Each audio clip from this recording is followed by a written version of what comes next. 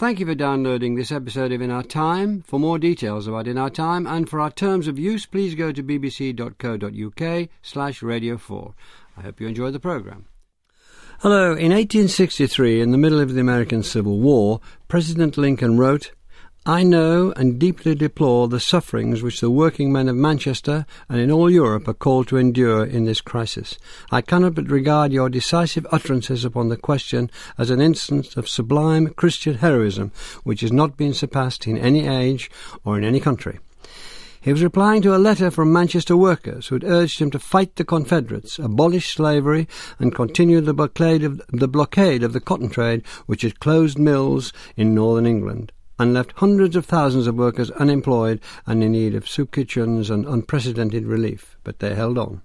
The blockade had led to what's called the Lancashire Cotton Famine, a defining episode in world trade and British social history. With me to discuss the Lancashire Cotton Famine are Lawrence Goldman, Director of the Institute of Historical Research at the University of London, Emma Griffin, Professor of History at the University of East Anglia, and David Brown, Senior Lecturer in American Studies at the University of Manchester. Lawrence Goldman, how important was the textile industry to Britain at that time in 1860s?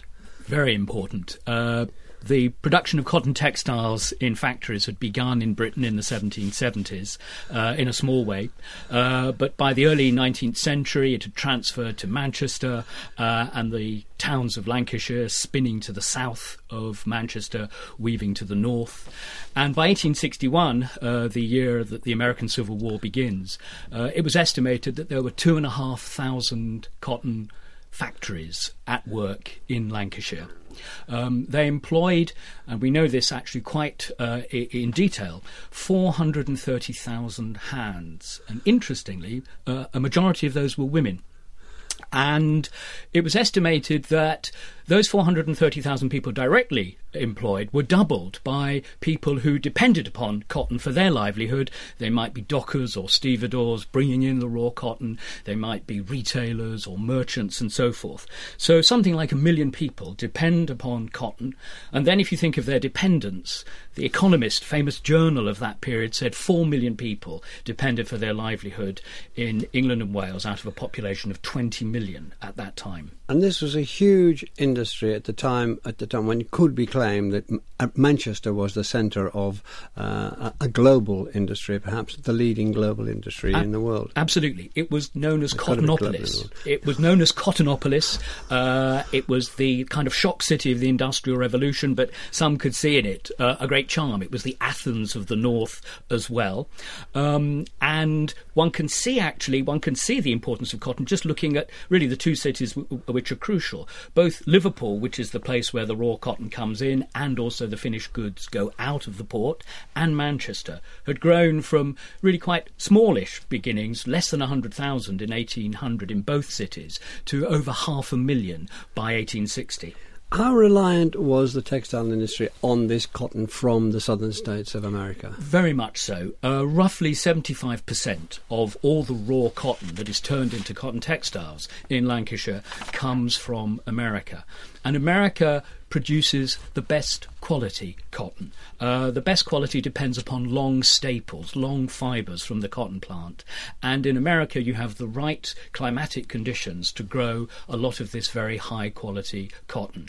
So all the very best cotton, the Sea Island cotton as it's called, comes from America, and the vast bulk of the rest of it also from America. And of course cotton plantations are spreading out across the South through the early 19th century as places like Alabama and Mississippi and Louisiana are turned over to cotton. And something like half of the 4 million black slaves who are enslaved in the American South in 1860 are engaged in the production of cotton, about 1.8 million slaves. And these were interdependent, weren't they? The cotton industry grew as Manchester grew. Absolutely. All over the world there is a demand for cotton textiles. It's a very versatile cloth. It's easily kept clean. You can wash it and so forth. It booms across the globe. And so there's this remarkable system, almost a globalised system of trade. Cotton being moved from the deep south, from the interior, by trains, which are, of course, a product of the Industrial Revolution, to the American ports, Charleston, Savannah, Mobile, New Orleans, out across the Atlantic, not only to Lancashire, but to France and also increasingly the Rhineland as well. There the cotton textiles are made, and then the cotton textiles are exported all over the globe, as far as India and so forth.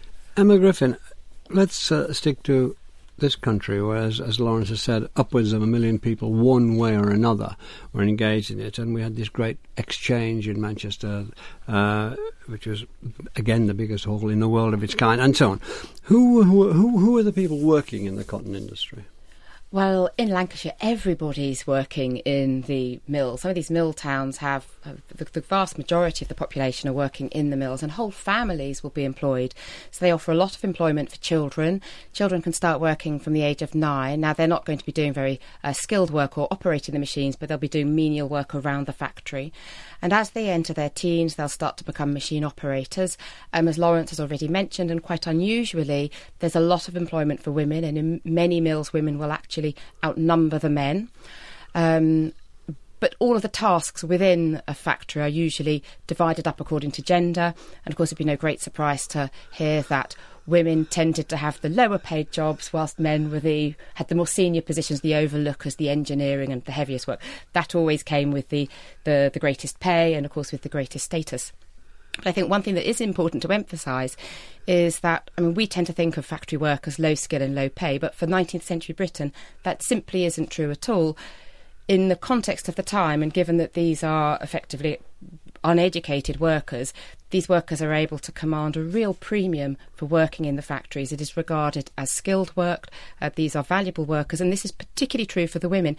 The other alternatives for them are things like domestic service or cleaning or laundry work.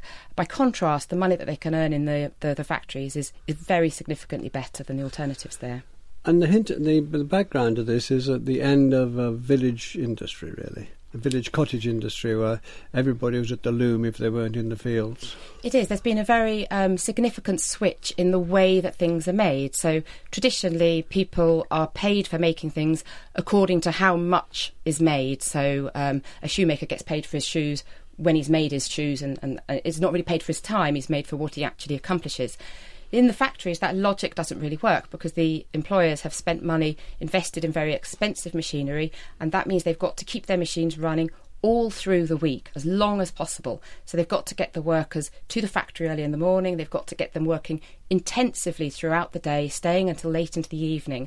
And that's a very different kind of working pattern that's being introduced. So instead of people dovetailing, working at home with managing a cotton garden or something, now they're going into the factories. And it's the beginning of modern working patterns that we're familiar with, where we're effectively paid for our time rather than for what we manage to get done. But there was a preference for people to work in the factories rather than to stay in the countryside in these not idyllic villages and lousy conditions. There's a real draw. It's clear that population is moving into Lancashire, so workers are very clearly. There are some push factors from the rural sector as well, but there are clearly attractions to working in the factories, and one of the attractions is that there's a lot of employment for children. So if you imagine a family in rural Norfolk of 5 or 6 children, many of those children won't be at work because there is no work for them to do. You make the move to somewhere like Manchester or one of the mill towns all round about, and suddenly all of your family is at work. So you go from having one breadwinner to having 4 or 5 wage earners in your family, which makes a very significant difference to living standards indeed. So yes, we've got basically, since the end of the 18th century, we've got rural migration into the towns. Whole families are moving and taking up these new opportunities. Now, David Brown, and slavery and anti-slavery are going to enter into this discussion. What was the slavery mood, what's a useful word, in Britain in about 1860? Well, the abolitionist movement in Britain in the 19th century is one of the great success stories, and perhaps the success story of British social history, resulting in the abolition of the international slave trade in 1807 and Caribbean emancipation in the 1830s. Now, obviously, after that point, after the movement has succeeded and achieved its goals, there's a reorganisation. And at one point, historians would tell you that the movement had essentially run out of steam. But I think the story now is that British abolitionism is remarkably adaptable. that it refocuses its goals on American slavery. There's a very strong transatlantic link with American abolitionists forming a union across the Atlantic to pressurise the South. Uncle Tom's Cabin in 1852 has a huge impact in Great Britain and revives abolitionist societies and increases membership. It's adapted on the stage. It's everywhere in British newspapers. African American speakers regularly tour Britain in the 1840s and the 1850s. They receive a rapturous reception, as they describe it, and they have a strong influence on British abolitionist attitudes. So at the beginning of the war in 1861, anti-slavery is in a healthy position. What knowledge would you say that there was in this country about the slave trade in the South of America, about the Confederates and Most Britons got their knowledge from sources such as Uncle Tom's Cabin, from reports in the press which emphasised the breakup of slave families, the long working hours, the terrible conditions that slaves endured. A more informed view came from those African American speakers. There was a large pamphlet, many pamphlets were circulated.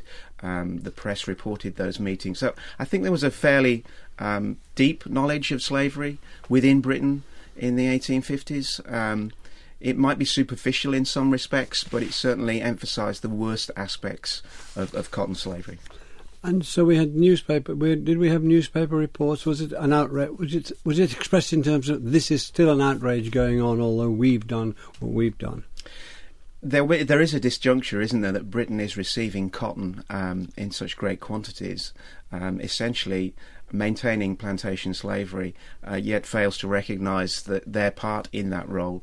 I think there is an outrage. I think newspapers are very interested in the American story. They're also interested in the legacy of Caribbean emancipation, of course, and so slavery remains a very prominent topic in the British press in the 1850s. You mentioned these people going on tour. Douglas was one of them, for instance, and there were several. You say rapturous reception. They spoke in public halls and public meeting places. They spoke in large cities and small towns. They received large audiences wherever they went. Frederick Douglass, most of these speakers are ex-slaves or fugitive slaves. Douglass comes to Britain in 1845 partly to avoid the possibility of recapture. Some of the more noted fugitive slaves in Britain in the 1850s, one would be Henry Box Brown, slave who mailed himself in a parcel from Richmond to Philadelphia to freedom, who would recreate his escapade, his escape, and arrive on the lecture hall in a box and would emerge after about 5 minutes. And then present his evaluation of his time as a slave, and that had an authenticity for British audiences that they were hearing firsthand from those who had endured the misery of slavery. Lawrence Goldman, why was the Confederate South so confident that Britain and Europe, but mostly Britain, would support their decision that if they stopped cotton going to this country, and mainly to this country would crumble, it would cry, oh, let's support the Confederates so we can have the cotton back? Why were they so confident of that? Well, there's a phrase which they used in the 1850s, King Cotton, or Cotton is King. And it goes back to a number of speeches made by a South Carolinian, a Senator, Henry Hammond, who said that cotton is king and Britain could not, as a civilization, continue if the cotton supply across the Atlantic stopped. So many people depend upon it that civilization itself would collapse in Britain, and it was a miscalculation. But the South believed it. What evidence did they have, Lawrence? Well, and not a great deal. I mean, I don't think they fully understood the complexity and indeed the diversity of the British economy. But then they didn't also reckon upon, as it were, the story which will be focusing on in a moment, which is the way in which workers responded, and indeed the nation responded, to the embargo on cotton. And what's interesting in the South is that this is very widely believed. It's not just the Confederate government, which emerges in 1861 under its president Jefferson Davis when the South secedes. The determination to make, as it were, Britain pay through stopping the cotton flowing comes spontaneously. People ceased to market their cotton in 1861 in the American South, following on from this idea that this is the way they might win the American Civil War. Because if they stop the cotton flowing, Britain will have to intervene in the American Civil War. The Union Navy has blockaded southern ports to prevent the cotton from getting out across the Atlantic. What the Confederate government wants is that Britain will break that blockade. They will recognise the Confederacy. They will start to trade with the Confederacy. And in that way, as it were, Britain will come in on the side of the South. She'll be forced to for economic reasons.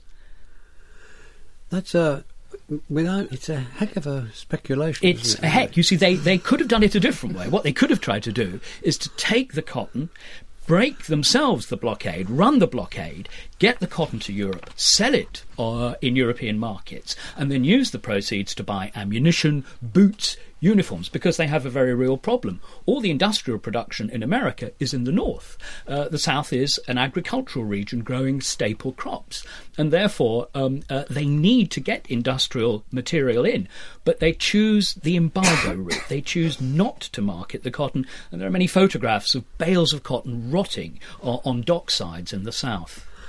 Emma Griffin, what was the immediate impact of the cotton embargo on the mills and in the northwest of England? Yes, well, I mean, initially it doesn't have a very powerful effect because 1861 has been a very good year for the cotton crop.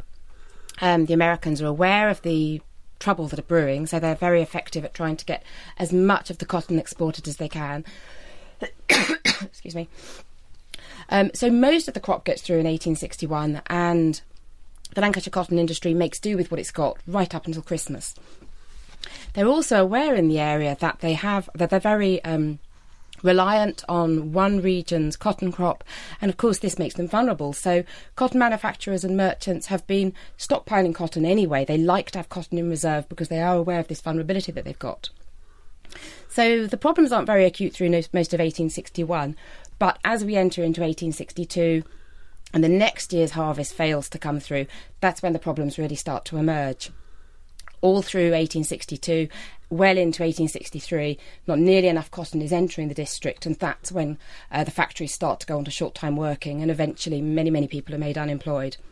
So at the very end of 1863 and moving into 1864, that the supplies improve again, and that's when things start to pick up. Yeah, but there's a period of a couple of years where mills are closing, hundreds of thousands of people literally unemployed. There's encouragement to migrate on the one hand, encouragement to stay on the other hand, because there's so many skilled workers.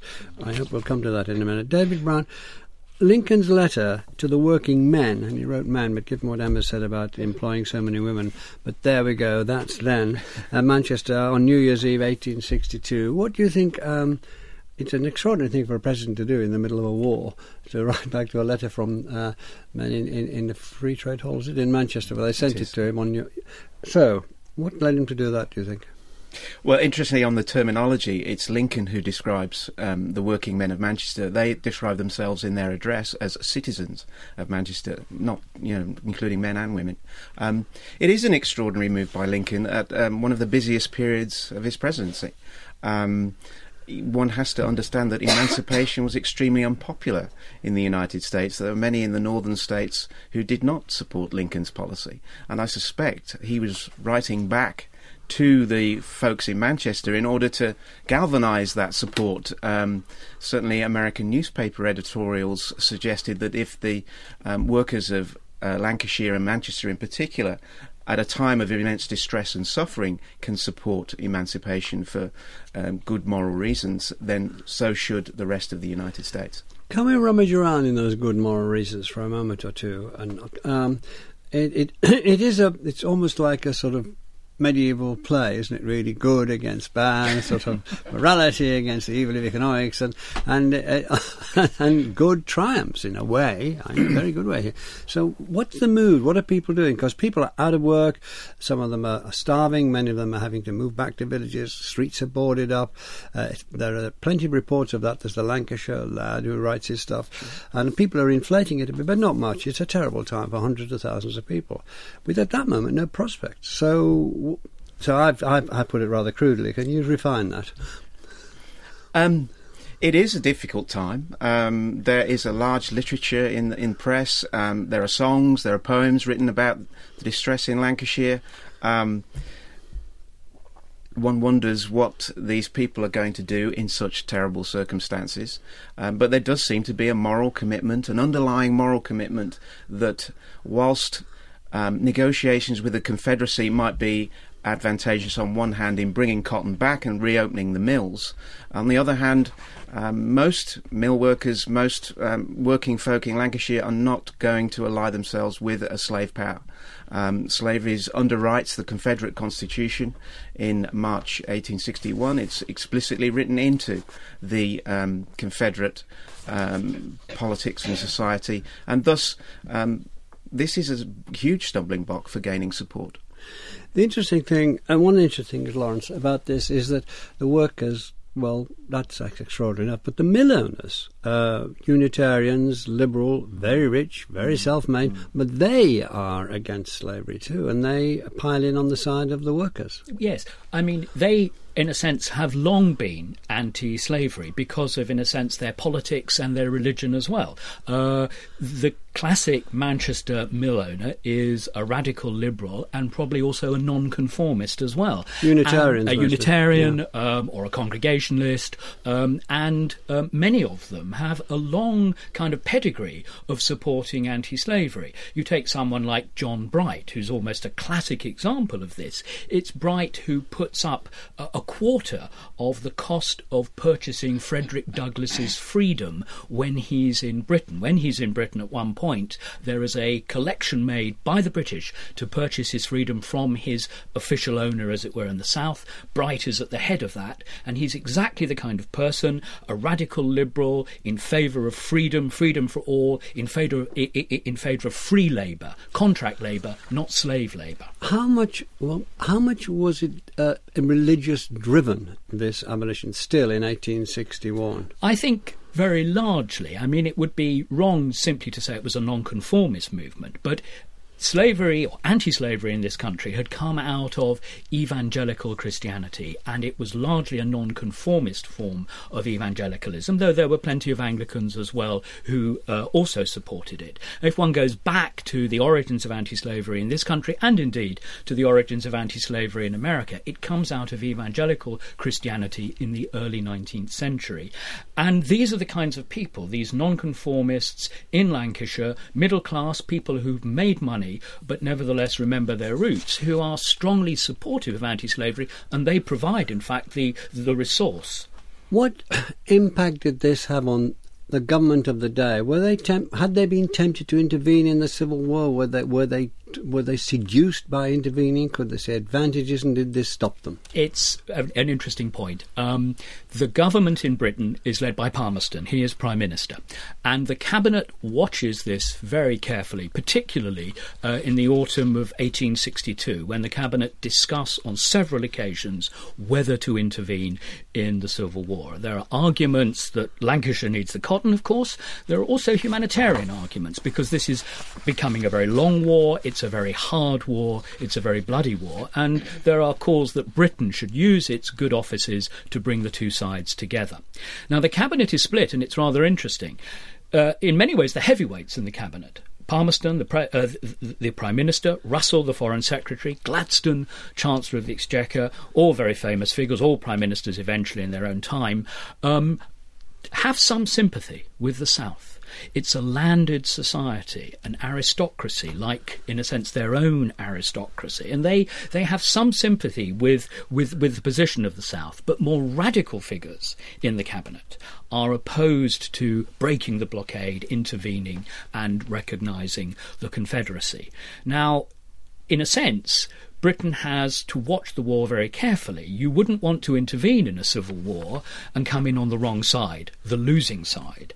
And two battles are crucial in this. The Battle of Antietam in September of 1862 and then Gettysburg in 1863, because they show the British Cabinet that the Confederacy is not going to win this war. It may take time for the North to win, but it's not going to happen very quickly. Can we come back to the workers, Emma, in Lancashire? Were there any arrangements in place to help them to they stop working, stop getting any wages? A few of them had saved up a bit because of the highly skilled workers, but not many and not much. Yeah. So what happened? Well, I mean, initially, everybody thinks it's going to be a short conflict. So as these problems start to emerge, the employers don't want to see what is a skilled workforce being dispersed by what they hope will be a temporary disruption in their cotton supplies. So at first they will start putting their workers onto short weeks and holding on to as many as possible.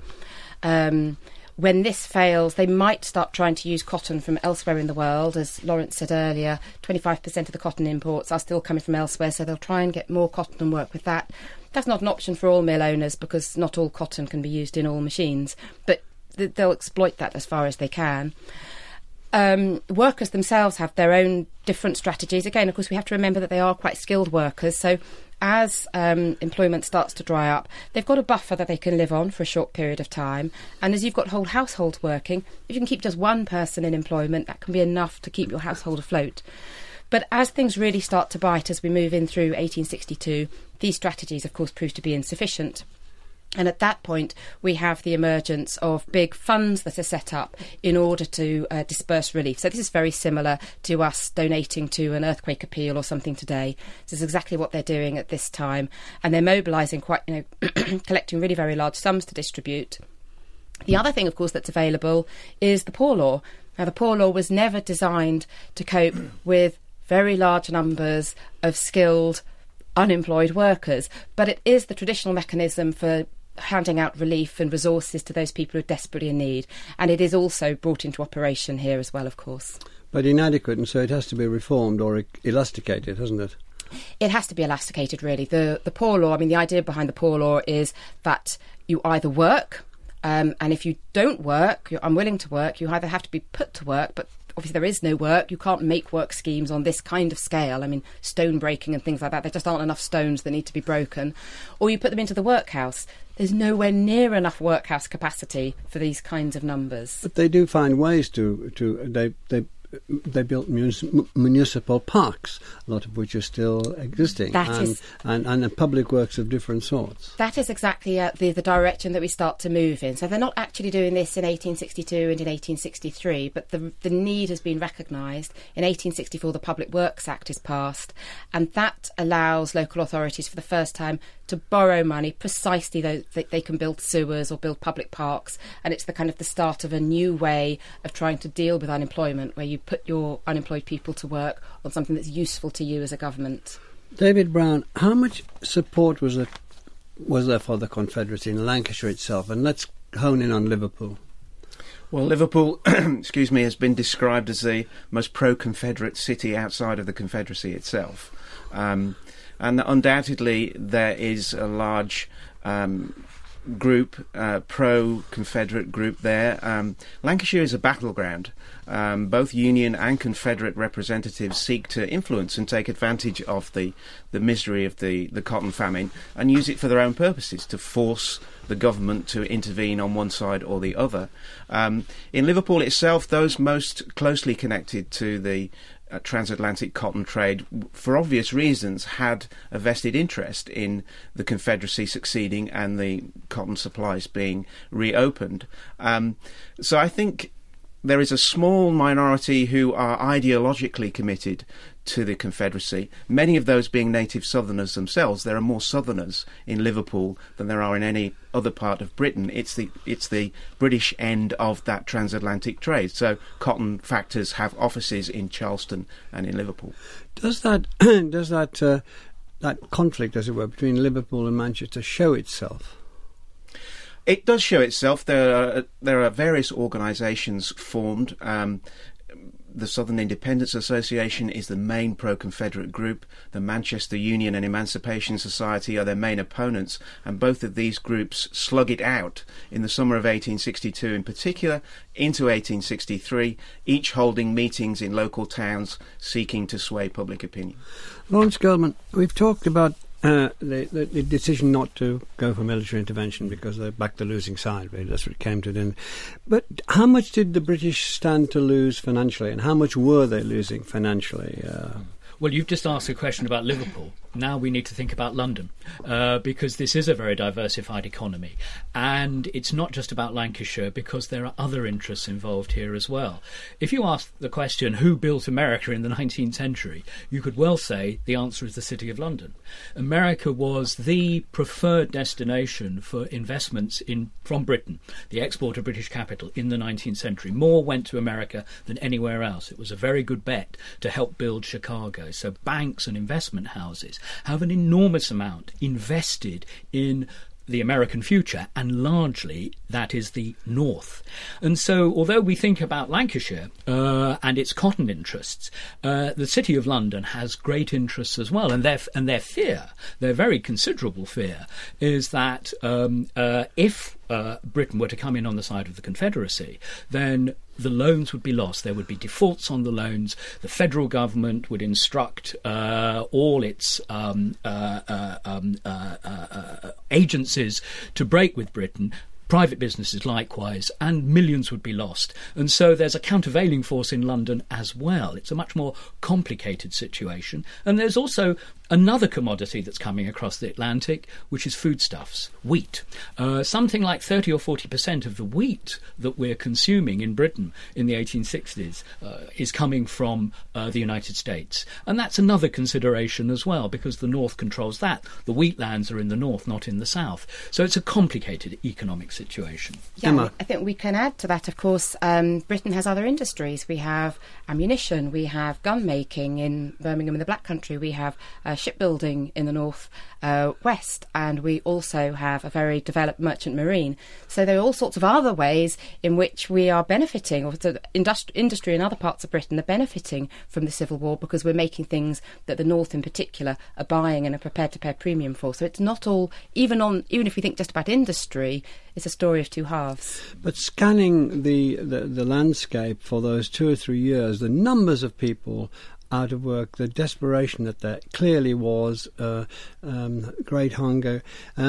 The public riots were very few and minor. Absolutely. And I think, again, we have to bear in mind that this area in Lancashire is a very, in relative terms, it's a wealthy and very settled region. So when trouble starts to bite, these families aren't thrown into utter destitution very rapidly. There's quite a big buffer that they can kind of work through, and there's all sorts of resources in the region that prevent this ending in mass starvation or anything like that. Of course, it's massive hardship, but there's not an awful lot of rioting, and the only real exception to that is in Stalybridge in 1863, where the crowds do descend into the street. We don't quite know how many people are involved because we've just got conflicting newspaper reports, but it sounds like a few thousand in the streets, and they are starting to object because the relief fund in the town have made two changes. They're going to offer less relief per unemployed worker per week from now on, but they're also changing the terms in which it's going to be given. So instead of giving it as cash, they want to give it as a ticket, because they're concerned that people are taking the cash and then spending the money down at the pub instead of on the bread that they're supposed to be needing so badly. So it's these double changes that lead to a lot of disorder in the street, throwing of stones at those people who are involved, the policymakers' houses and so on. But in the scheme of things, I think you'd all agree it was a small beer. Would you agree? Yes. David Brown, when did the South's cotton diplomacy begin to go wrong? When did they realise we were misguided? And what did they try to do about it? I don't think it ever went right. So from a very early point, there were conflicting views within Jefferson Davis's Confederate cabinet about the policy. By 1862, when they began to relax the cotton embargo and begin to think that we ought to be selling this cotton because to trade for the goods that Lawrence described. Of course, Lincoln's blockade by that point has become effective, and it's actually preventing ships from crossing the Atlantic. The policy is naive, if not foolish, and the idea that the British government is going to give in to what they perceive to be blackmail frankly shows the diplomatic inexperience of the Confederate cabinet, who were, after all, beginning from scratch in 1861. They had very little international diplomatic experience.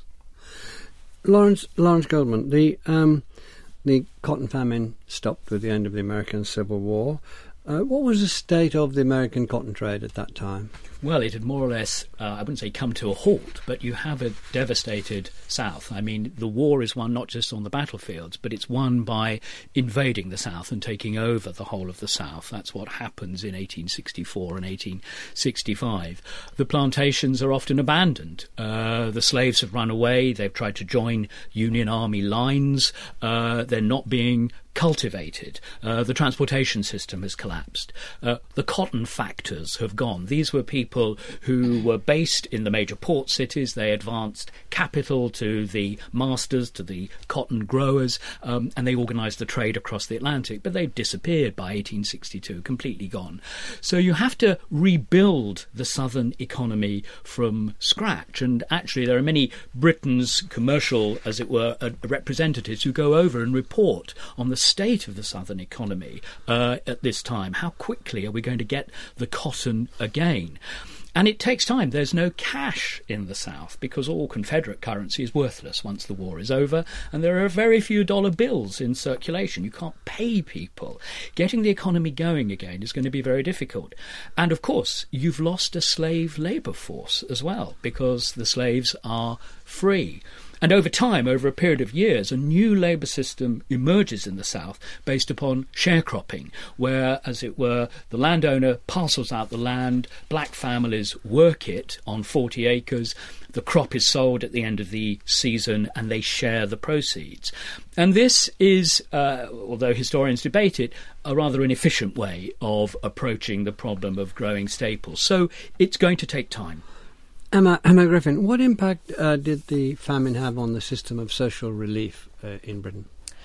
Well, I think like a lot of what's happening with the American Civil War in Britain, it's really a story of two halves. So there are some things that change and there are some things that stay the same. I think the really significant development is what I was talking about a moment ago with the development of the Public Works Act. This ability councils now have, or local authorities now have, to borrow money and to set unemployed people to work. Though again, that doesn't happen until 1864, so it's a little bit, it's not really effective during the kind of the crisis years here in Lancashire. With respect to the Poor Law, nothing really changes. So the idea behind the Poor Law remains the fact that either you work, and if you aren't able to work at your normal trade, the Poor Law will put you to some meaningless and very menial work like stone breaking, or you go into the workhouse. And that remains the idea behind the Poor Law. There's no really significant reforms there until the 20th century. So it's a story of two halves. Some things change, but some things really don't change very significantly at all. Can you give us any idea how many, you've talked about, was it 2,000 mills, and how many of those mills have closed down?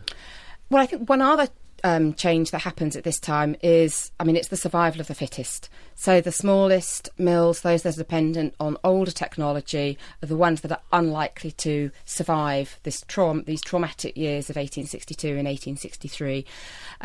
So several hundred mills certainly do close down, and what we tend to see is it's the newer, the more developed, the larger mills that emerge unscathed from the crisis.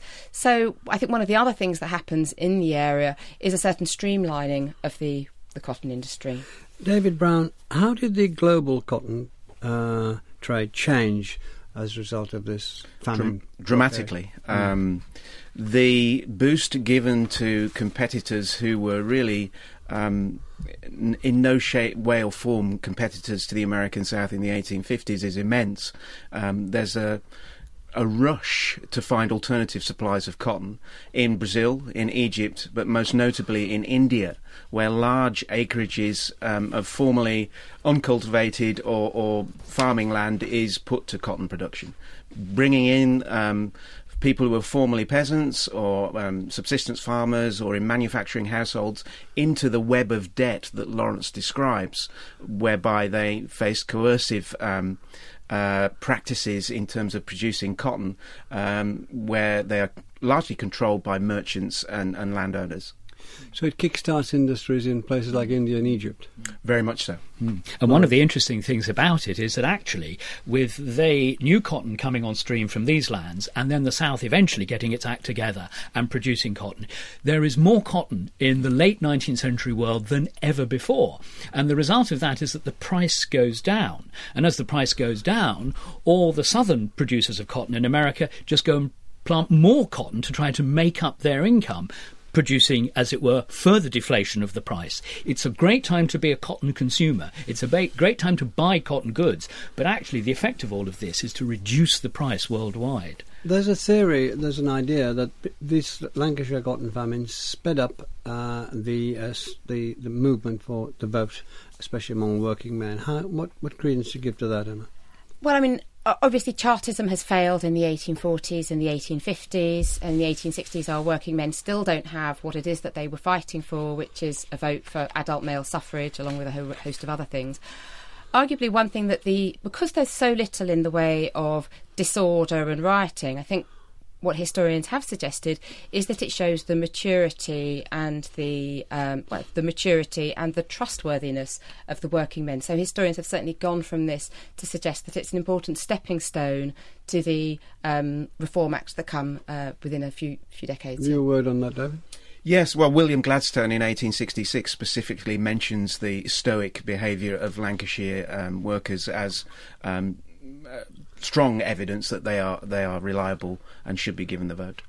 And finally, Lawrence, what's your take on this? Well, I think if you look at the debate over the suffrage as it develops in the early 19th century, the fear always is that if you give the vote to the workers, they will use it for their own immediate needs. They will, as it were... Not anything that's happened before with people.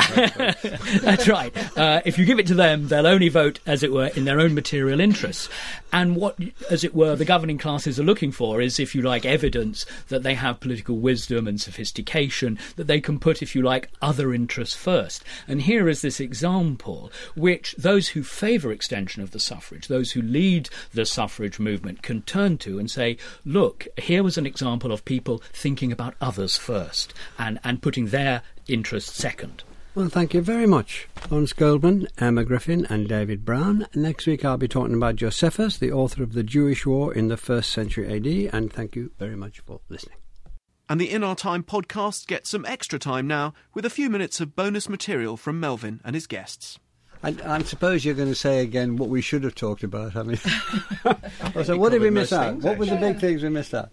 I thought at one point we were going to give the impression that the whole of Lancashire was pro-union, but unfortunately we got in the fact that there was a strong Confederate presence. And I think, yes, as it went through my head as we were talking, that in fact if you look at Britain as a whole, it's a very complicated picture, and attempts to say that all workers were this and all the middle class were that. You didn't attempt to say that. No, precisely so. And you need to be, like any foreign crisis, think of Iraq or Afghanistan, the nation divides, as it were. And in some sense it divides on sociology, but also it divides over the issues themselves. And people take sometimes unfamiliar or surprising positions. And we avoid being relevant in this programme, but the trivial things began to emerge, like the deep seat of the rivalry between Liverpool and Manchester on the football pitch. That's right.